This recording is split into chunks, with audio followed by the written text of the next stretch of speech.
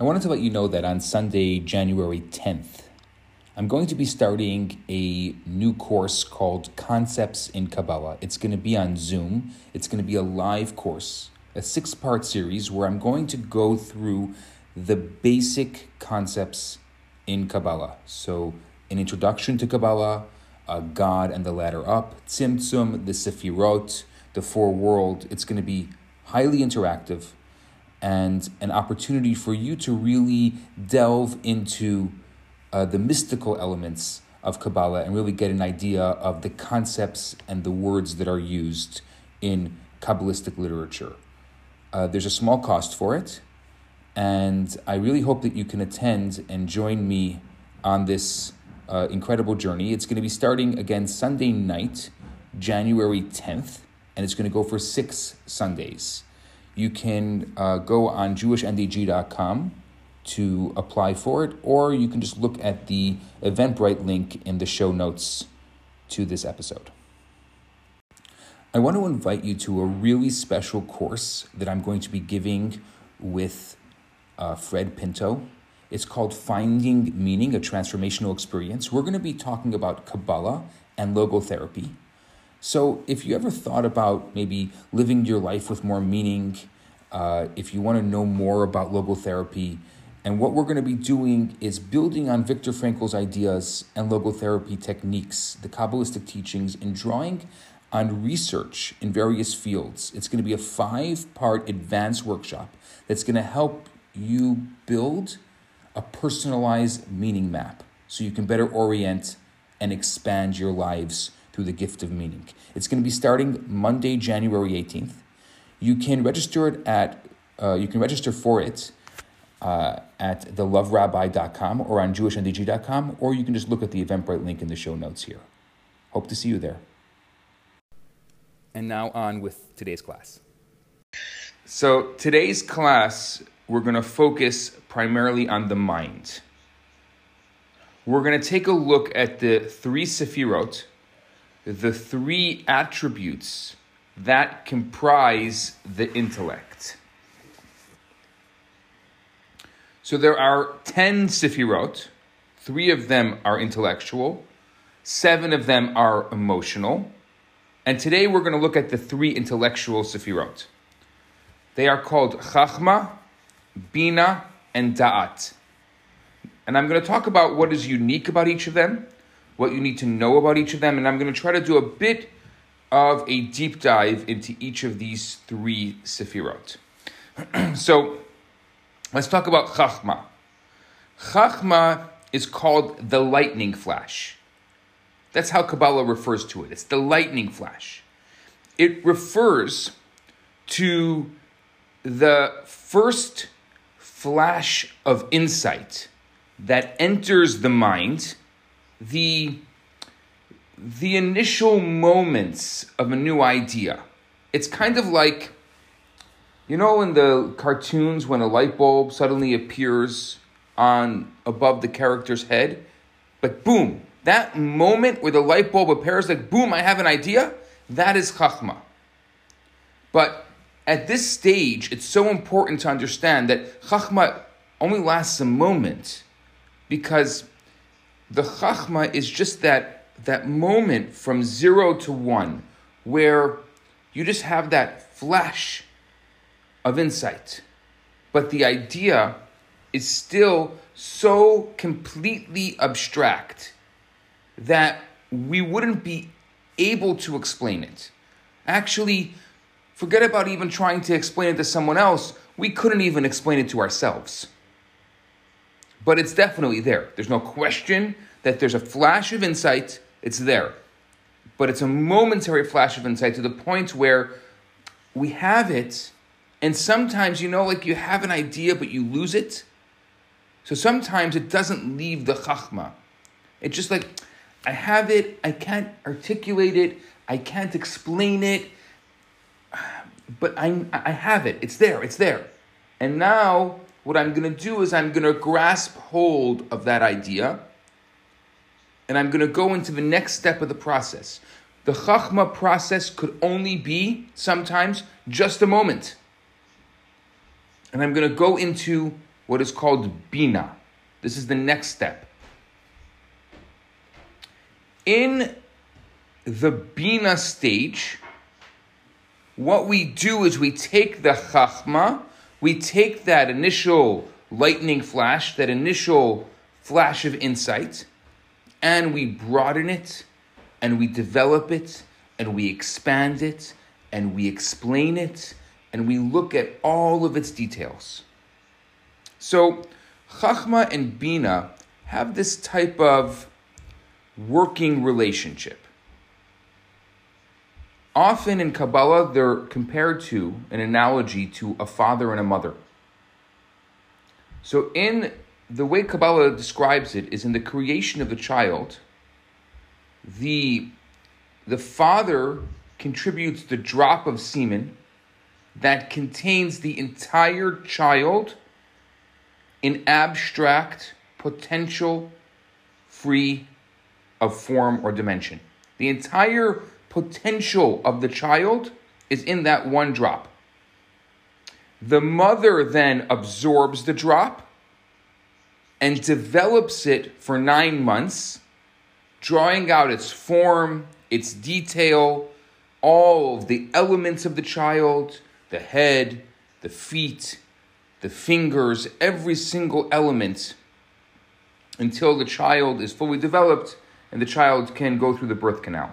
So this is how Kabbalah describes Chachma and Bina.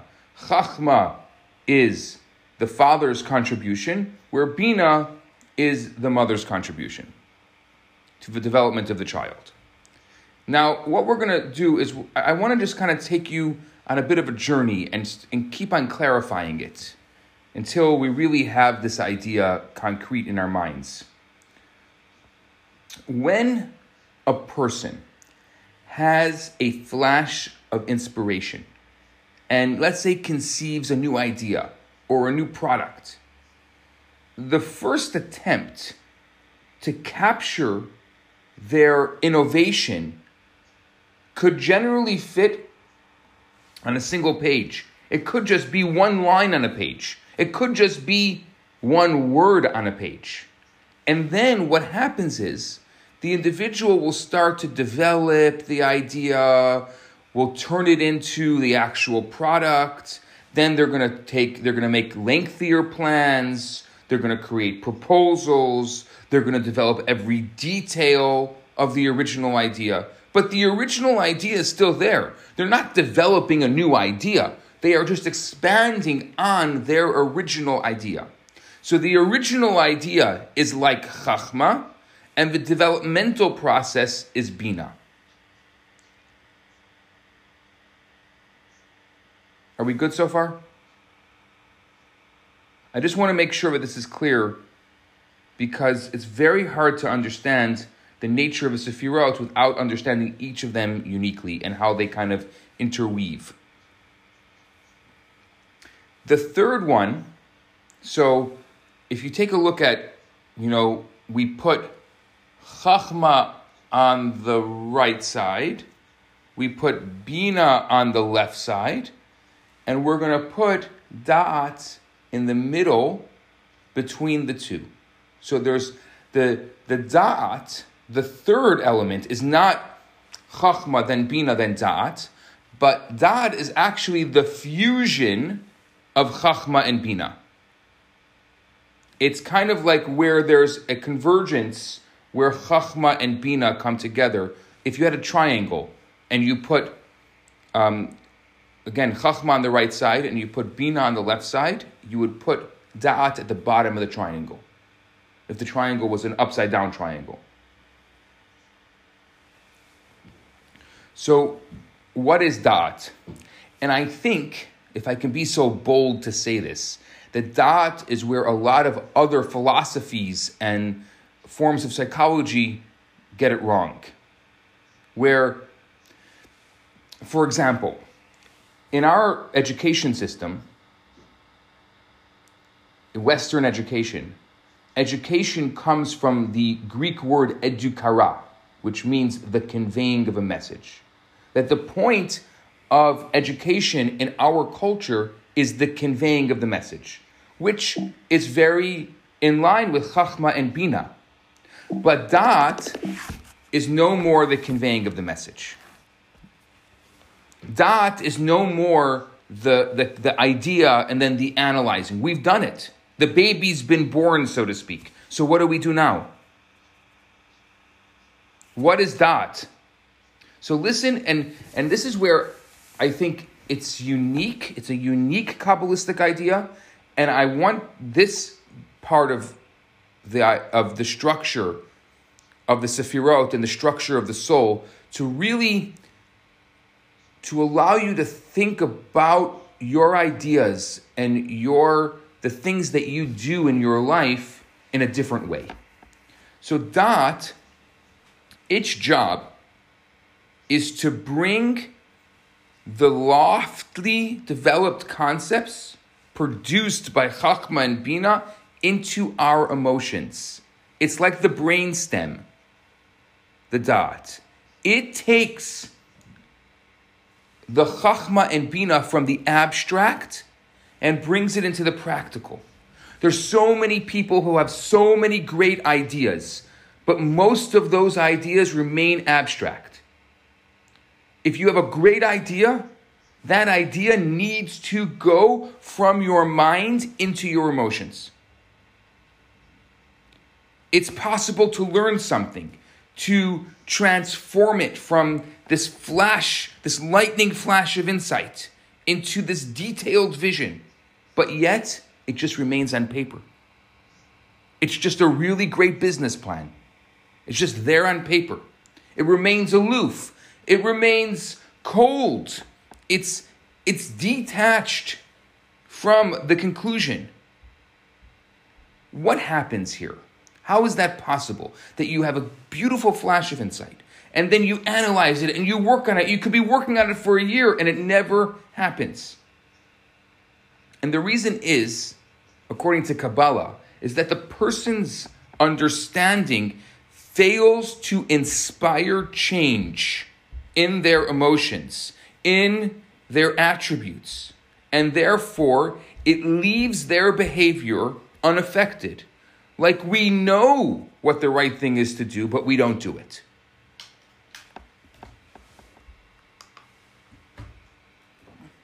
So Da'at is the power to internalize and become united with your learning.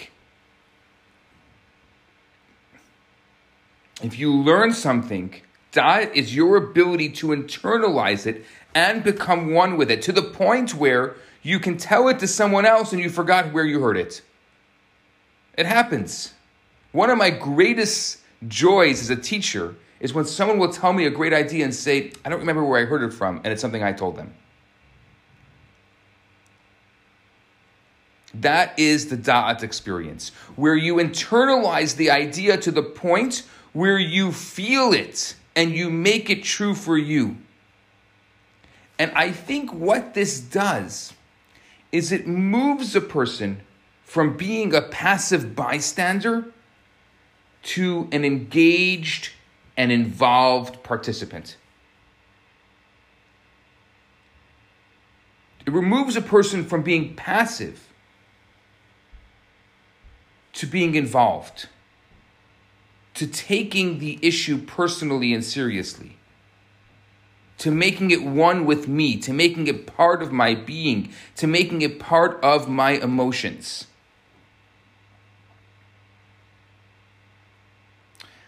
The example that the Hasidic masters would give is that an illiterate man enters a post office and picks up a message, a telegram.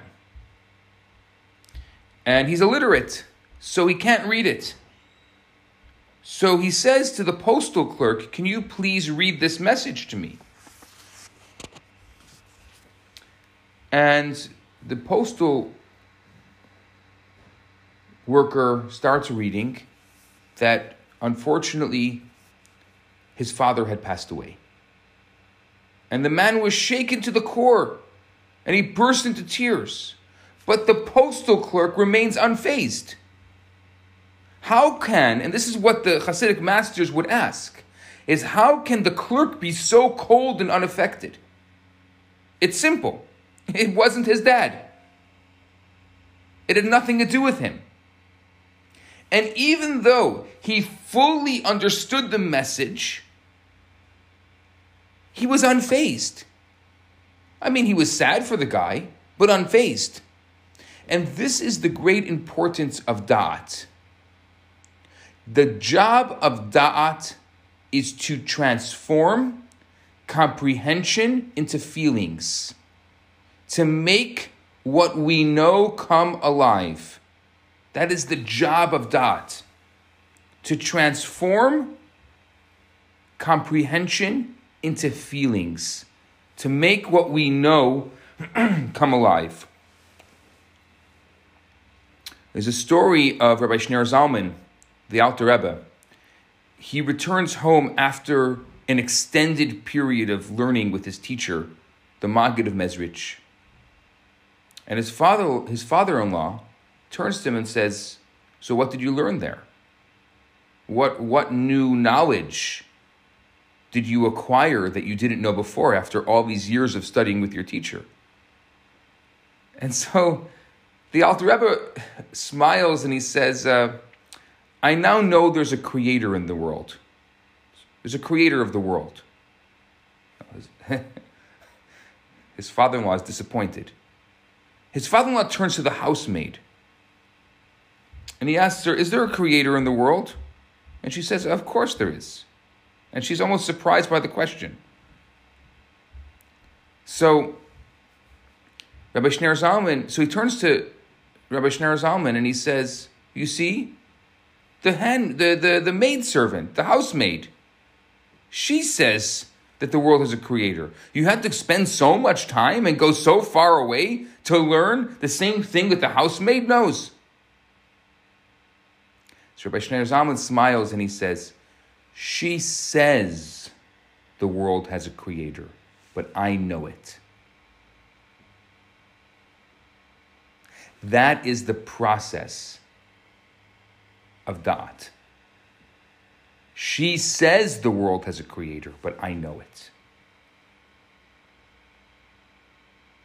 Now here is the great, yes? I think you're saying like it's internalized. It becomes... Yes, it became part of him. And it took him that time with his teacher for it to be internalized and for it to become so much part of him to the point where she may say it, but he knows it. And that's a very big difference in every part of our lives. Da'at needs to ask the question, how can we apply da'at in our lives? After we learn something, we learn this. After we study something,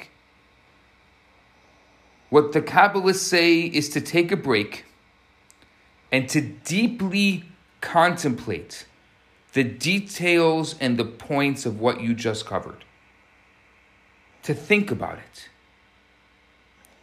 And not just to think about it simply. Don't just spend a moment, okay, that was a very interesting class. I thought about it. That was really great. But to go into it deeply and keep your mind focused firmly on it. A very different type of meditation. Not a meditation where you clear your mind, but rather a meditation where you spend this time. So let's say you spend this hour learning this idea. And then you spend another hour just focusing and reviewing in a meditative state what you just learned. So it's a meditation of focus. A meditation that is focusing your mind, not clearing your mind. The great Kabbalists used to do this during prayer. Before they would start praying, they would, in order to be focused on their prayer, they would use that time where they would study a concept such as what we're studying now. And then they would try to be completely focused on that idea. And what it did was two things. Number one is it gave them this opportunity to be able to be in a da'at mode, to be able to focus on their learning and to be able to meditate on it. And then it also put them in a meditative state so that they could pray properly. And I think that this is the essence of prayer. This is the essence of prayer, the application of da'at in a meaningful way. For the Jewish people, our daily, specially designed times for prayers are meant for arousing and developing our feelings of love and awe for the Creator of the world. The point of prayer is to create an emotional connection with the higher power. That's why we pray. Not just to say the words or to be absent-minded about the words, but to actually be able to create an emotional connection with the higher power. And prayer is when we contemplate and focus on God's greatness and God's wondrous deeds. So, for example, the morning prayer, Shacharit, begins with chapters of Psalms, of Tehillim, chapters that specifically describe God's greatness, God's wonders, God's miracles, and how God interacts with the world. And what's the point of this? The point of it is in order to awaken our feelings of awe, our feelings of reverence for the Creator. The next part of the prayer, I'm just giving you an example here, takes us through the contemplation of the angels and the spiritual worlds. And then we reach the pinnacle of the prayer, the Shema, where we say, Shema Yisrael, Hashem Elokeinu, Hashem Echad, Hear, O Israel, the Lord is our God, the Lord is one. And by saying the Shema, which is primarily a contemplation of how God's oneness fills the universe, this naturally leads to feelings of love. So we went from a state of awe, from a state of reverence, to a state of love. Yet, we're completely emotional. It's an emotional experience. We should not confuse awe with fear. Fear is a negative form of awe. Awe is a positive form of fear. And then, once we develop that sense of awe, and then we develop that sense of love, then it leads us to the next words that we say in the Shema. What do we say? You shall love the Lord your God with all your heart. Just think about that a moment. Love the Lord your God with all your heart. That's a deeply emotional experience. Deeply emotional. And then, only then, after we experience the awe, and then we experience the love, after all of these steps of contemplative preparation, we're truly able to stand before God's presence, the Shekhinah, when we do the silent Amidah, which is the height, the pinnacle of the prayer. And you see, I'm using this as an example to explain why da'at is so crucial.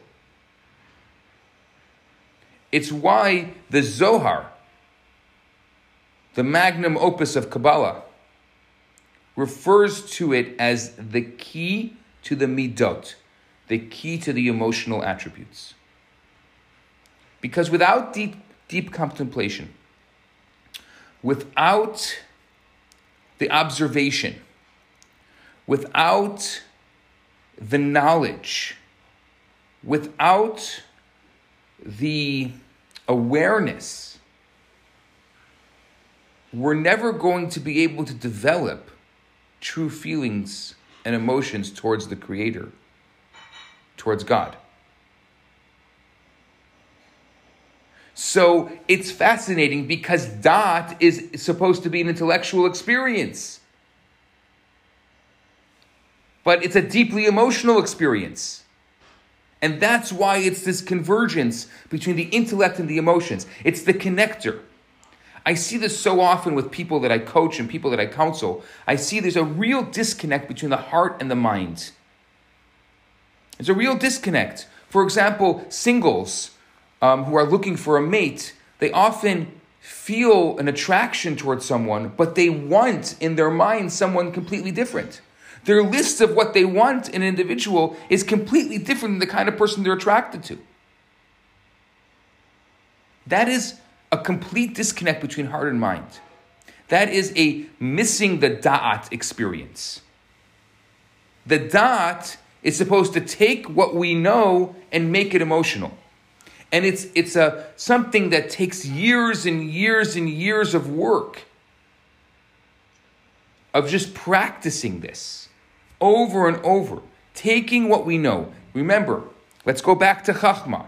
We had that lightning bolt, that first lightning bolt of inspiration. Then we went through the Bina process. So again, we're not just letting our emotions run wild. It's emotions specifically connected to the intellectual experience. Whatever we thought, that process of thought and analyzing, that becomes emotional. And that is what becomes the driving force in our lives. And we keep on, so instead of just having those feelings and trusting our gut, Kabbalah says, don't, if you want to trust your gut, you got to develop that gut. You have to develop, that gut is da'at. You got to develop that intuitive experience. You develop it by turning your abstract intellectual ideas into an emotional experience. And over time, your intuition, over time, your gut will be more developed.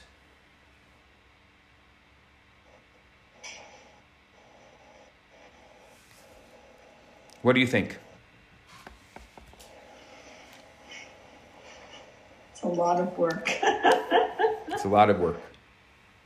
Yeah. Comments? Thoughts? Well, I think it's interesting because on the one hand, we are supposed to let our mind take over our emotion. Mm-hmm. But at the end of the day, we're asked to go from a brilliant spark to, let's say, in human terms, a definition of a project, mm-hmm. and then turn it into something emotional that belongs to us. So we still have to, here we're transiting from something that is supposedly completely intellectual to something that has to become emotional. But remember, there's a key component here, which I think is the most important component. And that is that it has to start off with intellectual. We so often think, I'm trusting my gut means right. that it's not an intellectual thing. It's an emotional thing.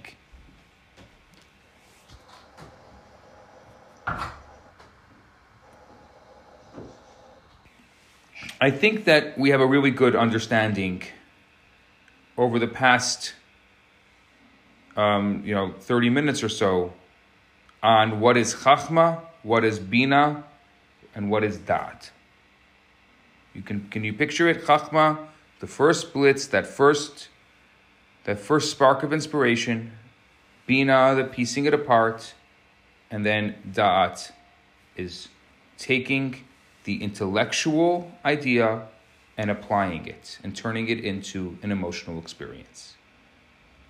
So starting with the intellect, starting with the idea, then analyzing and having that full vision, that full idea, and then transferring it into the emotions.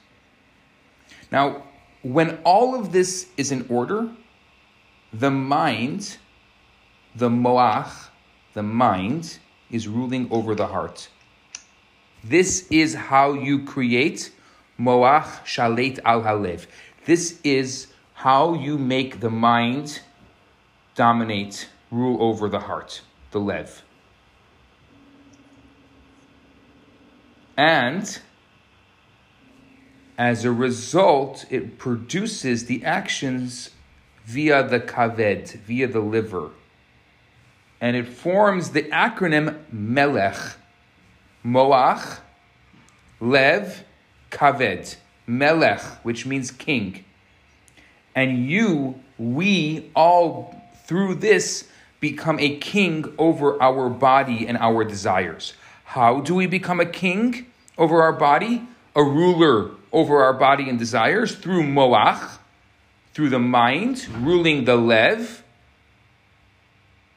and then producing the actions of the Kaved via the liver. Melech. But when the Lev comes first, when the heart comes first, and the heart drags the mind and it's in its wake before leading into the actions in the liver, the kaved, what is that? That is the acronym of lemech, which means fool. So we just turned around the heart and the mind. Instead of the mind coming first, the heart comes first, and that creates a fool. The melech, moach, lev, kaved, mind, heart, liver, creates a person who is a ruler over themselves, over their desires, and a lemech, lev, moach, kaved, heart, mind, liver, creates a fool. What do you do with love? Wait, we're not there yet. We're going to get there in a second. Now, if Chachma and Bina are like a father and a mother, who are the children? So the child was born. What is the child? Our feelings and our emotions, what Kabbalah calls our midot, they are the children. And there are six emotional attributes, but there are two primary midot. Before we go on to the emotional attributes, which we're going to talk about next week, we have to first focus on the two primary midot, which are yira, awe, and ahava, love. Now, the yira that we're discussing here is not fear.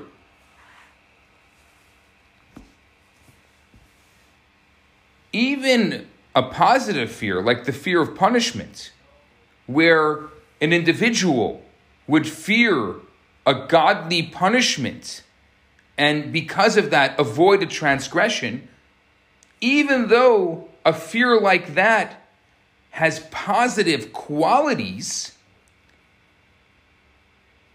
it could put a person in a stuck place, or maybe in a neutral place, or maybe even in a worse place.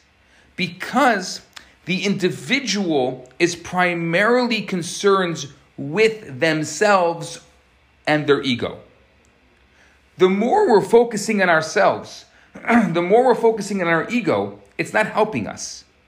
That fear, even fear of punishment, it's about me, I. I call it the American eye disease. It's all about I. That the only letter in the English language that's always capitalized is the I. And it's not helping anyone that the only letter in the English language is always capitalized is the I. We think it's good. I have to be strong. I have to do this. I have to watch out for myself. Wonderful. I'm proud of you. Thank you. But it's not helping anyone. Because what we're doing in this particular situation is we're focusing on ourselves. Yeah, we're trying to build our self-esteem. I'm very happy. But let's say in this situation, the I is afraid and therefore is trying to avoid negative behaviors. Here, Kabbalah is more interested in striving to achieve a loftier level than fear, where our relationship with God is so consciously important that we fear harming and severing it. That I have an awe for you. Our relationship is so important, I don't want to mess it up. That's my awe. It's not a fear. It's my awe, my reverence for our relationship. I'm not afraid of divorce. I have a reverence for our relationship. So I have an awe. That awe leads me to a fear of messing it up. So I'm going to do everything I can to make it good. You see the difference?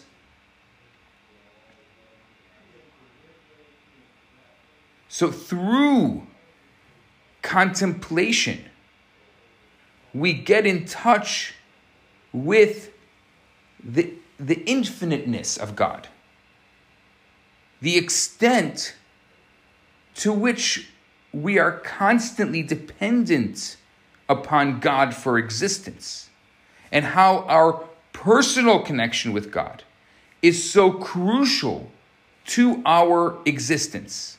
And as a result, we automatically have no desire to go against His will.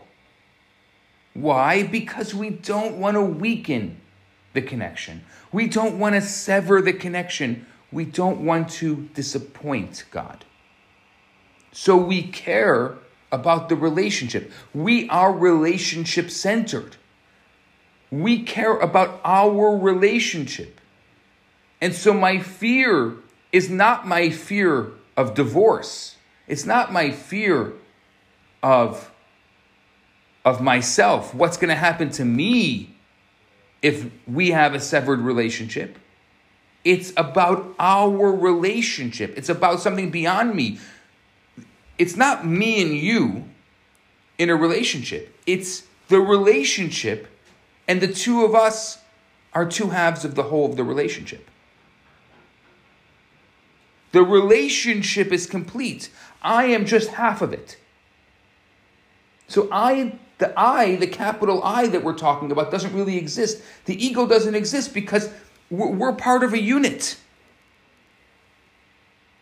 So I want to make sure that our circle, our relationship stays intact.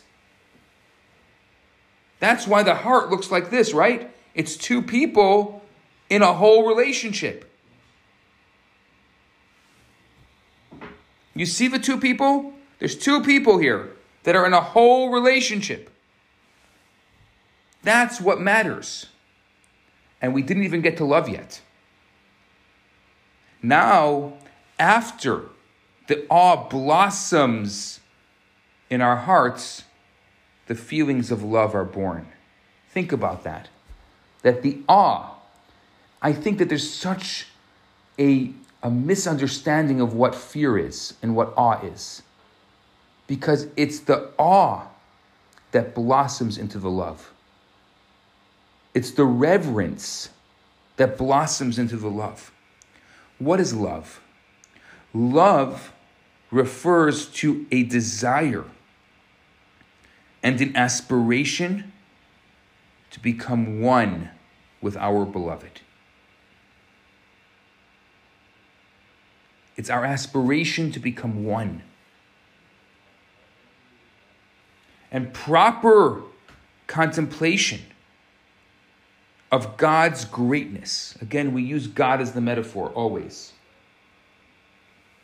And proper contemplation of God's greatness fills us with a desire, with a thirst to become united with Him, to transcend the material world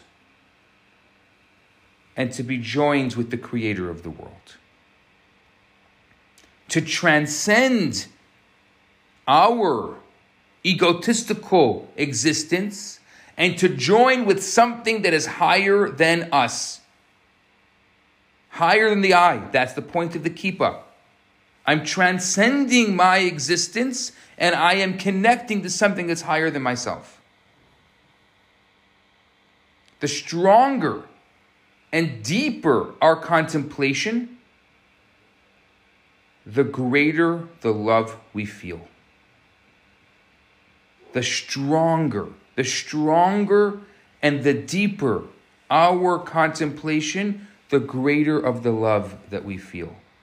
King David said this so beautifully in the Tehillim and the Psalms. He said, my soul thirsts for God. He said, for you, referring to God, for you my soul thirsts. Our soul thirsts and yearns for holiness. Our soul thirsts and yearns for godliness. And this is similar to how we feel when we have a new love in our life, when we have a new interest in our lives. We can't stop thinking about it. It's not that we can't stop feeling it. We're not feeling anything. We can't stop thinking about it. Think about that for a moment. That's the love that we can't stop thinking about. It should be that we can't stop feeling it. I should have these emotions and these elations constantly. Oh, I have a new love. No, it's a thought, because it's really an emotional process that comes as a result of an intellectual process. And if you don't have the intellectual process, the emotional process doesn't exist. And the same is here. When we truly, quote unquote, fall in love with God, it's difficult to think of anything but Him. Our mind constantly seeks ways to make the bond stronger. When you are in love, when you are in a relationship, your mind is constantly seeking ways of making that bond stronger. And all the rest of our emotional experience, all the rest of our emotional experiences are offshoots of love and fear. Love and fear, or love and awe, yirah, and ahava, are the primary attributes of our emotions. Everything else is an offshoot of those two. So essentially, if we understand the nature of dat, and we contemplate and meditate on ahava and yirah, on love and fear, we have it all. This is the glue. The glue is the convergence of dat into love and fear.